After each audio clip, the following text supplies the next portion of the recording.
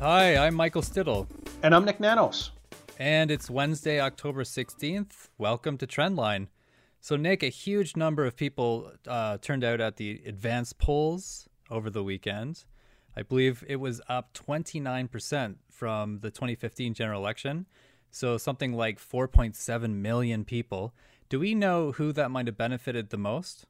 Well, there's probably, what we know from past experience is that the advance polls, the results of the advance polls tend to reflect the polling at the time that people are voting in the advance polls. So when one party is ahead, even if they don't win the election, they'll probably do better in the advance polls if they're ahead at the time when people are voting. So, I would say that this probably benefits Jagmeet Singh and the New Democrats, because the advance polls just came out of, a successful week for him.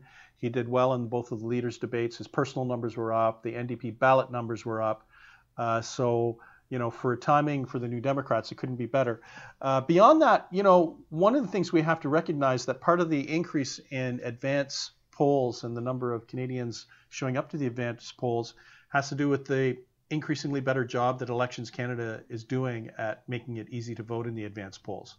So right now, maybe we should just give a tip of the hat to Elections Canada for doing a good job at making advance polls accessible, and then also observe that the advance polls usually reflect whatever the sentiment is at the time of people casting their ballots.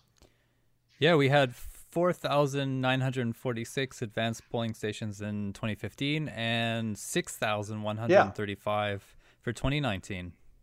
Exactly. So pretty good, yeah. And the other interesting thing is, the Elections Canada has been more, I don't want to use the word aggressive, but more active in terms of advanced polling on college and university campuses too. So that probably helped a little bit. So what about the national numbers?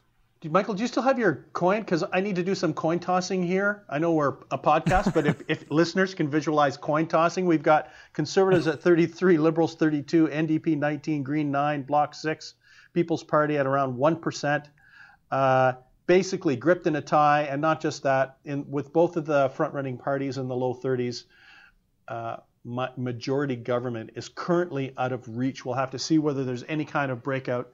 The upside for Singh is that his gains last week, it looks like he still held on to them in the last couple days. So at 19, that's still good.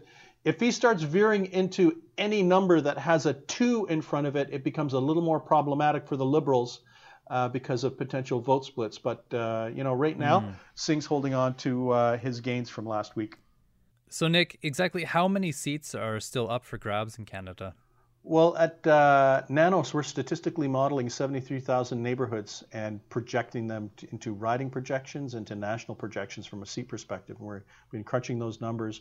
Right now, we have, out of the 338 ridings, 27 have a margin of 2% or less, and another 68. Oh my gosh. Yeah, another 68 have a margin of between 2 to 7%, which means that we're looking at around 95 ridings that, according to the Nanos map, are up for grabs, and we cannot declare a winner in those 95 ridings.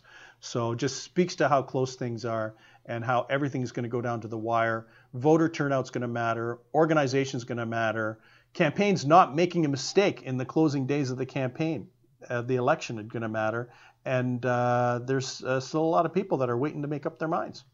So the Conservatives and the Liberals need 170 seats for a majority, and they're clearly far shy of that at the moment, and which brings up a lot of coalition talk. Singh kind of sent out that idea and then sort of walked it back. What do voters think about that, all this coalition talk? Is it sort of radioactive for them on the campaign trail? I don't think it's radioactive for voters, because right now they're not enthusiastic about any of the two front runners. If you're either Andrew Scheer or Justin Trudeau, you don't want to talk about coalitions and not winning the election and not winning a majority, because it's basically conceding that you can't get the mandate that you want.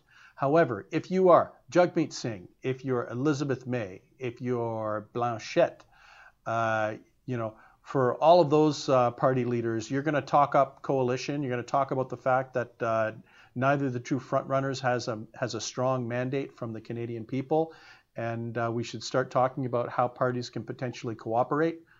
I don't want to use the word collaborate, but cooperate and work together in the House of Commons in order to pass legislation. So not a big surprise that Scheer and Trudeau don't want to talk about it, and that Singh and May especially are hot to talk about coalition and how that might work. So you've got some new regional numbers coming out later today for Quebec and Ontario. Why don't you talk about Quebec right now? Sure. So in the regional drill down that we've just released with CTV and the Globe this morning, what's interesting is that the Liberals still have an advantage in the province of Quebec, looking at the last number of kind of the longitudinal tracking on that front.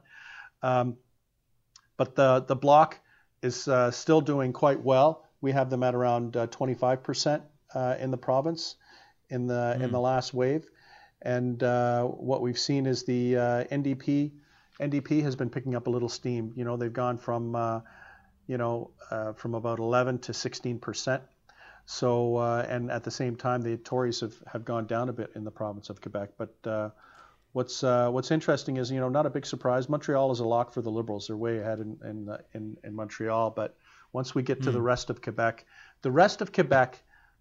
right, which are the ridings that effectively are up for grabs.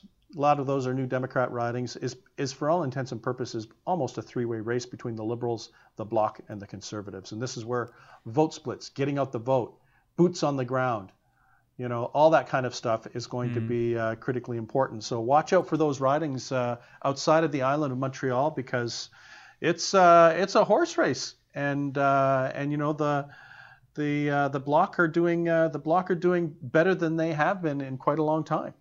Now, we had Conservative leader Andrew Scheer campaigning in Quebec yesterday. Liberal leader Justin Trudeau is expected to be there tonight, and NDP leader Jagmeet Singh as well. How's the NDP doing in Quebec right now? Not doing as well as he'd like, for sure. I think we have him at around 15% in the rest of Quebec, and in the province as a whole around 15-16%. So he's not in a zone to do as well as the New Democrats did in 2015. The question is right now is, how many seats will Jagmeet Singh lose, and who will he lose those to? Right now, the polling suggests that the parties that are the greatest candidates to pick up NDP seats specifically are the Bloc and the Liberals primarily. Now, what's happening in the 905 region of Ontario? Yeah, 905 is another key battleground. What we're seeing, at least right now, is the last week was a little better for the New Democrats. They've gone from 11 to 16%. If you remember, in the mid-campaign or second week of the campaign or thereabouts, it was a statistical tie between the Liberals and the Conservatives. We have the Liberals pulling out a little bit of an advantage right now in the 905, and that's good news for Justin Trudeau. And I think what this also speaks to is I think you're probably going to see Andrew Scheer swing into the 905 into the close of the campaign because the reality is for the Conservatives, for them to try to win the election and form a government, they need to do well in those ridings. And I think a little bit of a visit from their leader could potentially be helpful to the Conservatives in the 905. So, Nick, what's your big takeaway for today? Big takeaway is still a coin toss. I'm sorry, I can't declare a winner. There is no winner. Maybe none of the above wins. I don't know, but it's basically a tie on the ballot, tie on the preferred prime minister. There are ridings in Quebec that now are competitive between three parties, and we have to watch out for the vote splits. The Liberals have a little bit of an advantage in the 905, but watch out for Andrew Scheer to go in there and try to swing votes. And it's going to be right now. It's too close to call in terms of who might win based on the distribution of support. And Nick, where can we find you? You can reach me on Twitter at NIKNickNanos or on the web at www.nanos.co. And I'm also on Twitter at Michael Siddle.